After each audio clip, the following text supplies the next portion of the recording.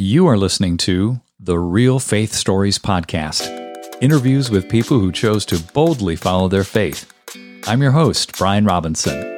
Now, let's meet our guest and hear their story.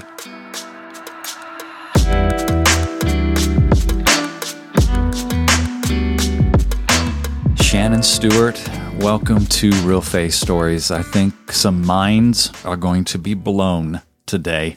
Well, thank you for having me. You bet. We were just talking before I hit record about your experience as a child and how you were raised and how you had this sense of kind of knowing and hearing God's voice. Let's chat about that a little bit. Then we'll move into the work that you're doing now and then talk about a story that is just utterly incredible about your father. So please share a bit about yourself, Shannon. Thanks. Perfect. Well, I did not grow up in what we call a traditional Christian home. We didn't go to church even on Christmas or Easter. My parents believed in God, but they didn't participate in a formal denomination. Mm-hmm. They were both raised to be Baptist. And so my understanding of church was when I was about third grade or fourth grade, my grandparents taking me to Sunday school. And that was the extent. Now, I always joke that my mother, she knew how to tell me to go get a switch off the tree, and she put the fear of God into me. But that was about the extent of it. And it wasn't until later on in life, after I had actually become a pastor in the American Baptist denomination, that both of my parents accepted Christ and were baptized and started their faith journey from that standpoint. But when I was growing up, I just knew the Lord. And it wasn't as if I had a conversion moment where I knew I received faith. I just kind of from a very early age, it's funny, like if I hear something and I know it's the voice of God, how I can distinguish. And I just always kind of heard the voice of God where I would have a dream and then it would come to pass. Or I always used to sing a song that I later learned was a hymn called In the Garden. And I would always just be playing outside. I was an only child at the time, and I would be playing outside. I'd be just singing this hymn. He walks with me and he talks with me because the Lord would talk to me. We would have conversation. And my mother would be like, you're talking to an imaginary friend, or we don't tell people that we have dreams then and they come to pass because people would think that that's not Christianity because she was raised a Baptist from that standpoint. But the Lord has always communicated with me. And I think that oftentimes as children, we have that connection to Holy Spirit. And sometimes we adults, we kind of stamp that down and say, oh, we don't talk, that's not appropriate or what have you. But I honestly believe that everyone can hear the voice of God. That's an amazing statement, Shannon, because when you say that, I would bet most people listening to this are like, yeah, but kind of. You know, it's like I'm underwater. It's like someone's yelling at me underwater. I can kind of make the words out, but not real clearly. What do you say to people that are like, gosh, it's frustrating to hear the voice of God? How do people overcome that? You know, it's funny that you said like it's underwater. My dad and I were talking one time, and my dad was my best friend. He would say to me, you know, those old fashioned radios that were like a huge radio that would sit in your living room in the 40s and 50s, and it had a big dial, and you'd have to like tune it in to get the right channel. He would say to me, when I'm listening for God, I hear all the static. How do I make the static go away? And one of the things that I have to consciously do is actually create time to hear. So first of all, backstory, I'm a workaholic. When we talk about the Martha and Mary kind of paradigm, like I have to remember to actually stop and stop being a doer. So I have cultivated a lifestyle of listening, of having that quiet time when it might just be me having a cup of tea out on my front porch. It's not reading my devotional. It's not reading my Bible. It's just sitting and listening. And I always start, and I also do prophetic journaling where I write, like I just open up my journal and I'll say, Father God, what do you have for me today? What mystery do you have for me today? And I just would start to listen. I love it. So I think it's about getting really quiet. And here's the thing though, and I was praying about this morning as I was preparing for our call today. And the Lord was just kind of saying, as we get more into the practice of listening and we surround ourselves with people who listen, that creates an atmosphere. So it's the Holy Spirit, by communing and listening, it creates an atmosphere. And if we are around people, or we're listening to people on a podcast or a television program, or maybe within our church community that are prophetic or understand how to cultivate an atmosphere of listening, it's contagious. I feel like the atmosphere spreads. Yeah. So I think it's about cultivating a lifestyle of listening. I was on vacation last week for the first time in many years, and I did absolutely nothing. No social media, no email, no television, no news. When I broke away from this earthly noise, I was amazed at how in tune my listening skills of hearing Holy Spirit work. Give me an example. I was sitting by a pool, first time in 27 years that we actually closed my whole business for a week to give everyone a break. I usually have text messages, Slack, email pinging my cell phone. Yeah. And I had my children with me, and I just turned off my phone. And I just sat there with my journal, with my Remarkable on my lap. And I just was like, Father, what do you have to say to me today? And I just sat there. I literally, for 4 days straight, looking out at a beautiful pool, was very quiet. I just listened to what Holy Spirit had for me and had for other people, because the Lord will speak to you about the people that are in your life and give you insight so that you can minister or share with them as well. But it just got so quiet that I call them downloads. I was getting downloads and downloads and downloads. I'm working on writing my life story, my origin story. Mm-hmm. And so the Lord was really showing me, why are you a workaholic, Shannon? And then he just kind of opened up. It's taken me 47 years to understand why I work the way that I do. And he just was like, okay, this is a part of your life. Here's why you're this way, because of this trauma. And I'm just going to heal this now. And he just started to work through all of these layers. And that's the great thing, is when we get quiet, now there's vulnerability in that. Totally. Because sometimes we do things so that we don't have to face what the Lord really has to say to us. Yes. Because it's one thing to say, Lord, to pray about something and say, in our earthly mind, this is how I think it should be fixed. And Father God say, you know what, this is a heart issue that we need to repair, or we need to work on. In your earthly mind, it's not how it's going to be fixed. It's going to be fixed in the spiritual realm. And it starts with your heart. And so that's what my vacation was, just really a time of just connecting with Father so that I can move forward, not only my faith journey, but what he has for me next in my walk here. How fulfilling. I have similar experience with respect to journaling. I look forward to the time I have to just sit before the Lord and journal. I don't journal every day, but most days. But when I do, it's a download, like you said, most times. And I have just recently, and this may speak to somebody, started reviewing my journals. I have years of journals, and it's like, well, gosh, dude, why are you even writing in them if you're not going to review them? And I started doing it, and then I recognized how the Lord has been so clearly speaking things to me through those entries that I didn't recognize at the time.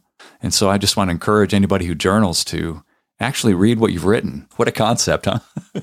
Definitely. And I know I always write down my dreams. I love to write down my dreams because I feel like the Lord talks to us even today through dreams. And looking back over those dreams, how they come to pass. I think it's so important to reflect because that's what helps us grow. Well, you had an experience, and I don't know how many years ago it was, with your father. Please explain what happened.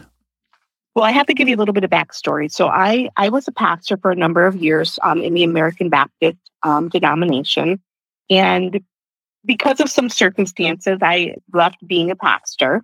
I didn't fit the mold any longer. And so the elders of the church felt it was just best that I was an associate and not a lead pastor anymore. And we tried that for a little while. But after leaving pastoring in a formal capacity, I went to a conference with Randy Clark. And Randy Clark was also a former American Baptist pastor. So we kind of came out of the same realm and same time period as pastoring for the American Baptist. I needed to heal. So I went to a conference that he was having in Pennsylvania. And there was a gentleman there by the name of Mahesh Shavada. But he has a ministry in Georgia. But he talked about raising the dead. I remember his comment. He said, I prayed over 3,000, but I've only seen 311 raised. And I was like, Only?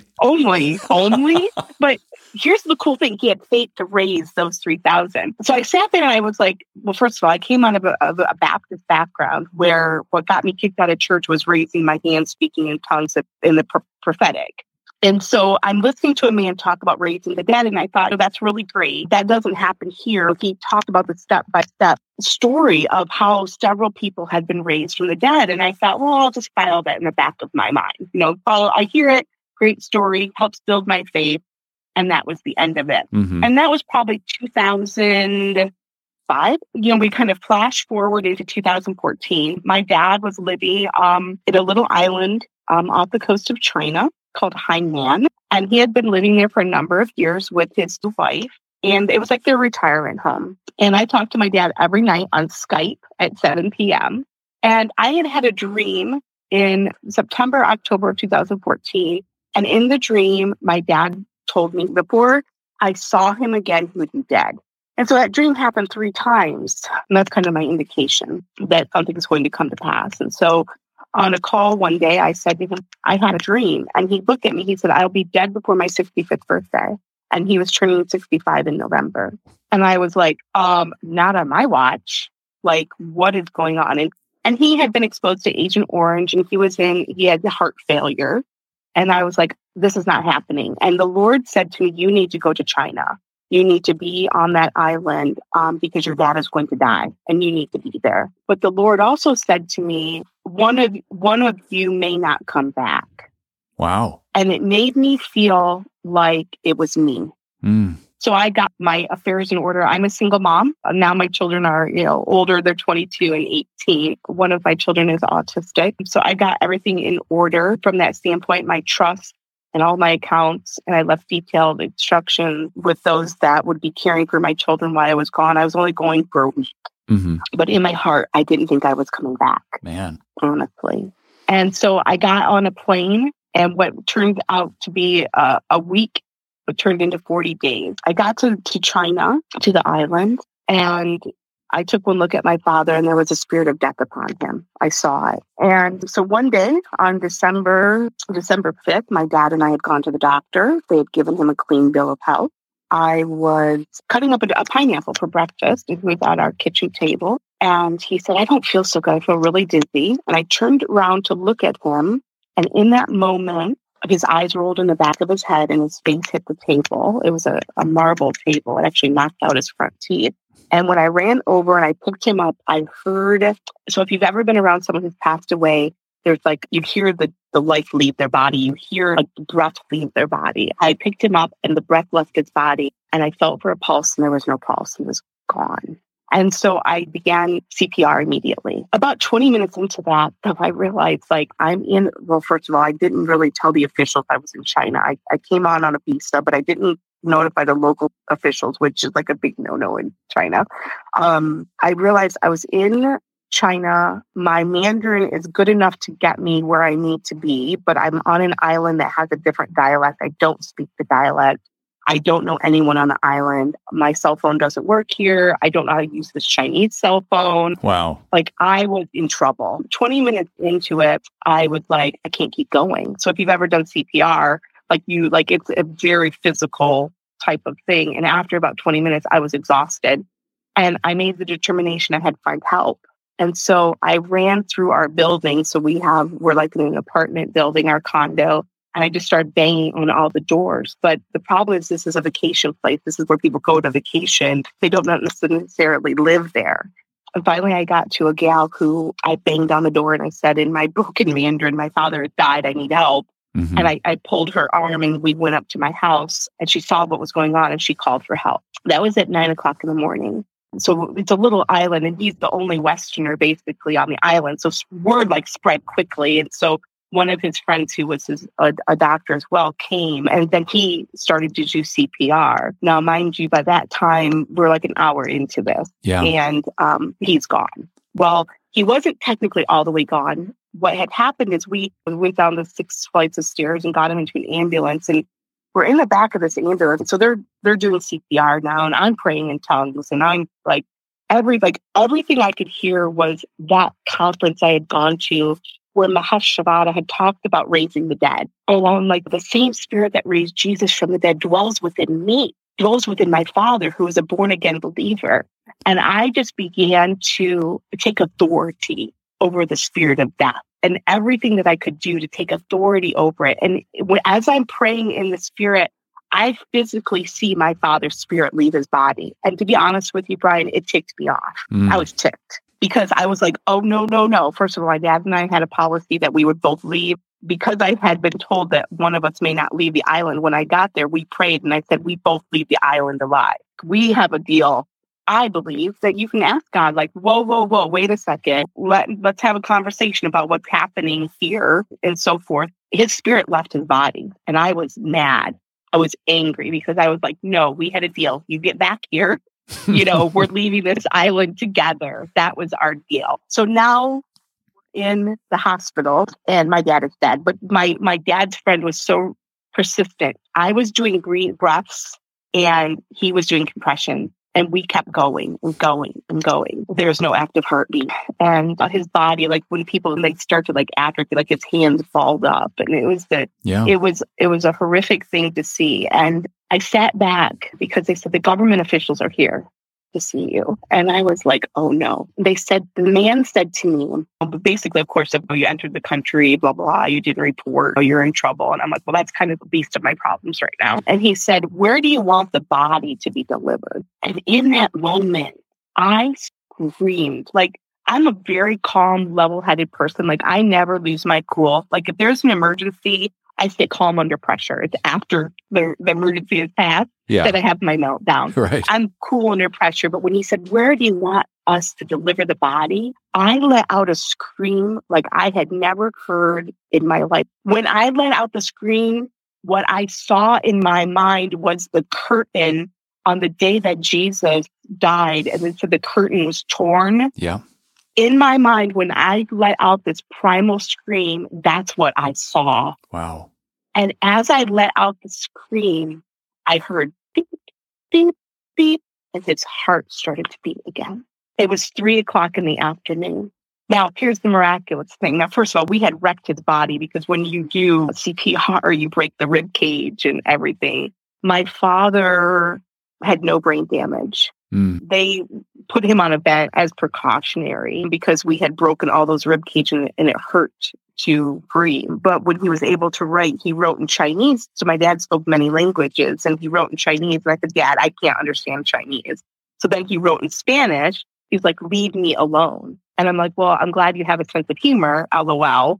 And then he wrote, he was saying like, he's there. Like I said, are you okay? Talk to me. And he's like, well, if I can converse in 3 languages on pen and paper to you, I'm fine. Yeah. Even though I have this tube down my throat. But that started a whole faith journey on trying to actually get him home and into the United States in the condition he was. Because while he was raised from the dead, he was not 100% whole at that point. Let me pause here, Shannon, just for a second. The officials come in, they're rebuking you for not checking in with them, and you let out this crazy primal scream.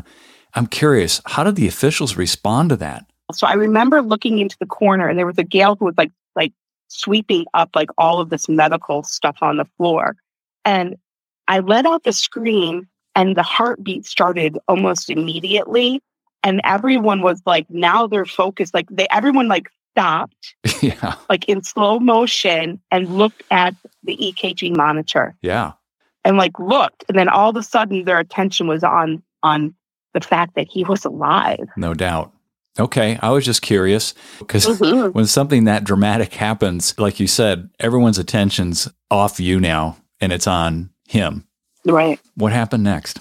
Oh, well, I always tell people if you're going to travel out of the country, make sure you have good evacuation insurance. Evacuating someone off a remote island in the South Pacific is a feat in and of itself and takes a lot of money, of which I did not have. I had just gone through a divorce, single mom. I had lost basically everything in my divorce, kind of rebuilding at that point. So we started a journey of me learning, number one, to be a caretaker, because where we were was kind of like a little outpost hospital. It was not a hospital in the sense that we think of hospital. Mm-hmm. So there you had to go buy your own medical equipment and provide it. You were basically the nursing staff.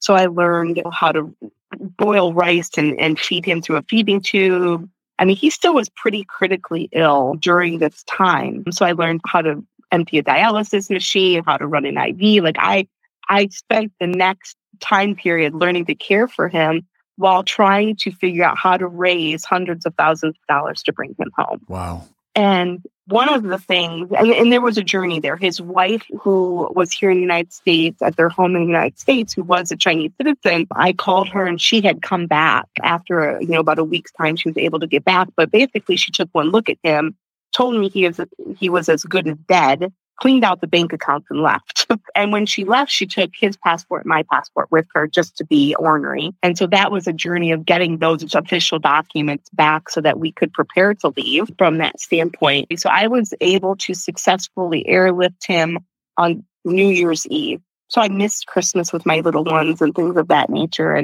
But on New Year's Eve, I was able to finally get the funds to pay the hospital bill and to send my father off. What had happened, just a short story here, is that as we were preparing, I hired a company called SOS International to help me coordinate the airlift off of the island to get us back into the United States. And they sent a cardiac doctor and a couple of cardiac nurses to actually escort us from the island by commercial plane. I bought 28 commercial airline tickets on 3 different flights. We took out chairs on an airplane to get his stretcher onto airplanes to get him home. Unbelievable. Basically, I'm like ultra platinum status on 3 different airlines from that standpoint. I had coordinated care and the government said that they would release him. But the problem was I was about $90,000 short. Like $90,216 short, something like that. And so I was not permitted to leave the country because I owed the hospital. I had a safety deposit box. I had been saving some money, so I put like $6,000 into the safety deposit box. I had given my mother the key, and I had a dream. And in the dream, I instructed my son, who was 14 at the time, to go to get a duffel bag. The Lord said, take a duffel bag to the safety deposit box and take all of the cash out of the safety deposit box. And so I said to my son, look, guys, I know there's only $6,000 there. I know I'm not going to have the $90,000 I need. I need you to go. The Lord said, take a duffel bag and go to the safety deposit box and take the money out of the safety deposit box. And I had bought like the smallest little safety deposit box you could get. And so just a little tiny box. So my mom and my son went to the bank and they had the key. And so they let them in to go take the money out of the safety deposit box. And my son tells the story that when he reached his hand into the box, he just kept pulling money out. It's as if, the oil just kept pouring from the vessel. And so he said, Mom, I kept pulling money out. And then I'd reach my hand back in and more money would come out. And I'd reach my hand back in and more money would come out. And we basically filled that bag. And I go, excuse me? And he said, Mom, we're wiring the exact amount of money you need. The $90,216 is on its way. And the bank rep was like, where did this money come from? Like, you had this little tiny box. Where did all this money come from? And my son's like, I just came out of the box. So they went and it was like this big ordeal. Like they went and looked at the box and like, was this really their money? And so I knew the money was coming. On December 31st, of course, the money hadn't gotten there yet. And so I was literally at the banker's office asking him to hit the refresh button, hit the refresh button, hit the refresh button. Like, is the money in the account I had opened there in China? Mm-hmm. Literally, he stayed after hours to keep hitting the refresh button. And at 8:00 that night on China time, the money came through on January 1st. And I was able to take that money in a duffel bag over to the hospital and pay my debt to the hospital. And right behind my dad leaving, I was released from the country and on a flight back to the United States. What an incredible experience. And how harrowing, too. I mean, it wasn't like your dad his heart started again, and he jumped up and he said, "Give me some food to eat. I'm hungry." Yeah. No, not even. I mean, you went through some very serious challenges in your own right, for sure. And just setting all this up, I mean, it's mind-boggling what you went through. Why do you suppose, in the midst of experiencing this monumental miracle, and then the miracle of the money coming out of the safe deposit box, why do you suppose there was so much hardship intertwined with all of this, Shannon? What are your thoughts on that? A couple of things. First of all, I don't think the Lord ever tells us it's going to be a cakewalk. Like he doesn't say it's going to be easy. And most things that are easy aren't worth really pursuing. You know, I used to have a paralyzing fear. Like I was filled with fear at a point in my life where I couldn't go to the mailbox and open the mailbox. I couldn't listen to voicemail. I didn't even want to open my email. Like I had fear for no reason. Like it was a spirit of fear I had been gripped with for a number of years. And by going to China, my worst fears came true. I'm stuck in a foreign country. I can't communicate outside of the country. I have no money. My stepmother took all the money. And so basically there was days that I didn't even have food to eat, but I had to have faith that medical supplies, like I would find the funds for medical supplies. I would find a place, something to eat, that the Lord would provide a way to rescue us. Like everything that I feared in life happened in that span of those 40 days. My fear was not having enough money, fear of someone dying, being left alone, being abandoned.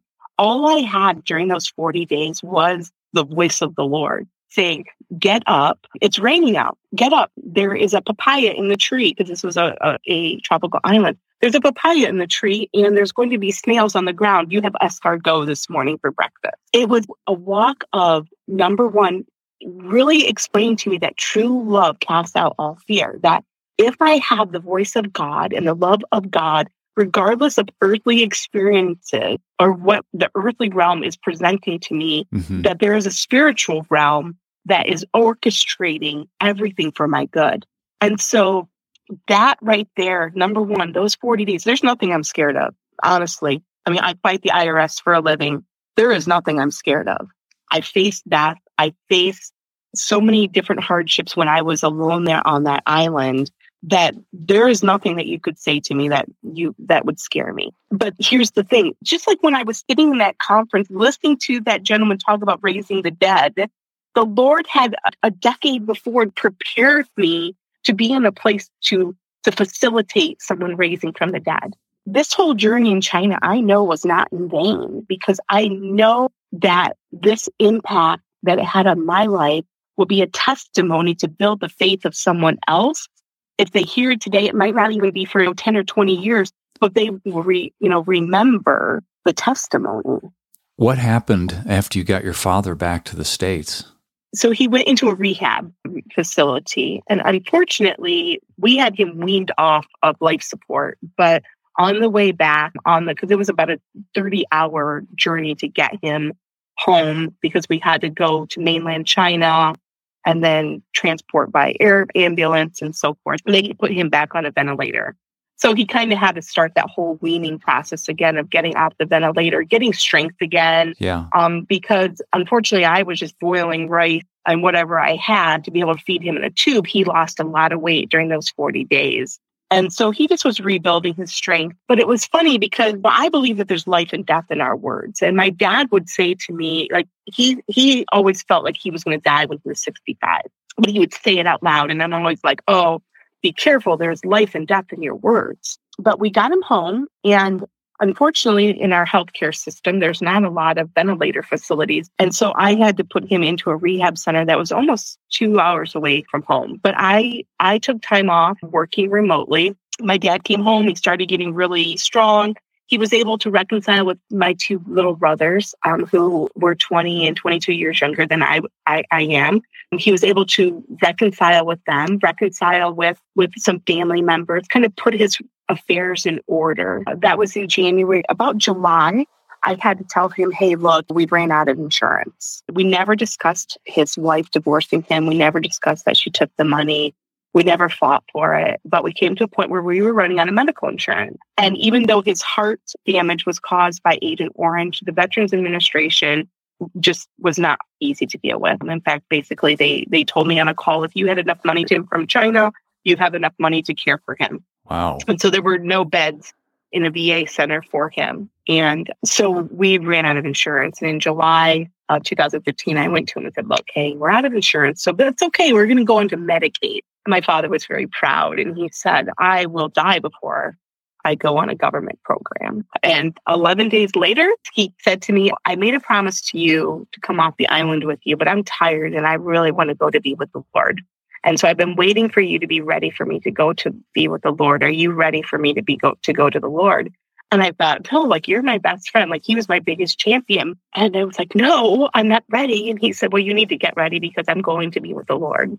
And 11 days later, I get a call. I was heading up to the rehab facility and they said, hey, we took your dad to the University of Michigan. He's unresponsive. And he had somehow gotten sepsis that went to the brain, like within a 24, like I was having coffee with him the day before and the next day, because he knew at the end of August of that he was transitioning to the Medicaid program. I honestly think he just was like, hey, everything's in order. Lord, I'm ready to go. And he was gone. Shannon, I'm just overwhelmed with all that you've walked through. And now God is using you in your practice. You have a tax practice. Explain what you do there, please. So I have a full service tax and financial planning firm, and we're a little bit different than a typical CPA practice. We are tax strategists. So I work with entrepreneurs who want to mitigate taxes legally, or entrepreneurs who are getting ready to sell their businesses. We do tax planning to help reduce taxation for entrepreneurs and business owners. And then occasionally people get themselves in trouble with the IRS. And so we do representation work as well from that standpoint. What would be one of the greatest pieces of advice that you could give to somebody listening to this? I think number one is cultivating a lifestyle of listening. That's number one. We have so much noise that comes from the outside world. I'm not saying don't listen to podcasting or the news and so forth, but I just would be very careful of what you're feeding your brain and what noise, because it's just like we want to eat a healthy diet. That's not just the food we put into our body. It's also the things we put into our mind. Mm-hmm. And cultivating what we're listening to and cultivating a habit of listening and just being quiet and being still. But also I would say that the things and trials that we go through are not in vain. And we may not necessarily see an immediate reason why we're walking out something. It might be revealed to us a decade later. But everything that we go through is orchestrated in such a way to bring us closer to the heart of God. I really believe that. And used for the glory of his kingdom. And that we're here to help build up and to love on other people and to be shining examples. And if we can go through trials and tribulations and with grace, that is a testimony in and of itself. Yeah. Or I guess that's what I would impart. That's great. How can people find out more about you, Shannon?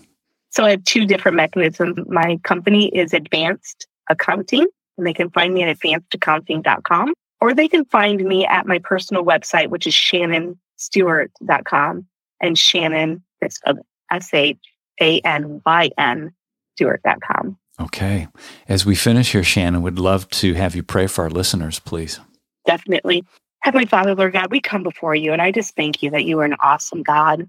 Father, right now, I just would ask that you would charge your mighty angels to stand guard around these listeners, that your angels would go before them and behind them, Lord God, that they would protect them on the journey that you would have them on, Lord God. And that, Father God, that you, Lord, Holy Spirit, would just dwell in their life, that you would speak words of wisdom, Lord, to them, that you would speak words of love and encouragement to them, Lord God, and that you would meet each and every person that hears this podcast at their very point of need, Lord God, and that you would minister to them. We pray this now in Jesus' name. Thank you, Shannon. Looking forward to having you back again sometime. Definitely. Thank you. Hey, everyone. Thanks for listening. Please make sure you subscribe to the show and share this with someone you believe would be encouraged and motivated by these stories. Until next time, I'm Brian Robinson, reminding you that the greatest decision you could ever make is to ask Jesus Christ to become the Lord of your life. If you haven't done that, read Romans chapter 10, verses 9 through 11. Thanks again for listening.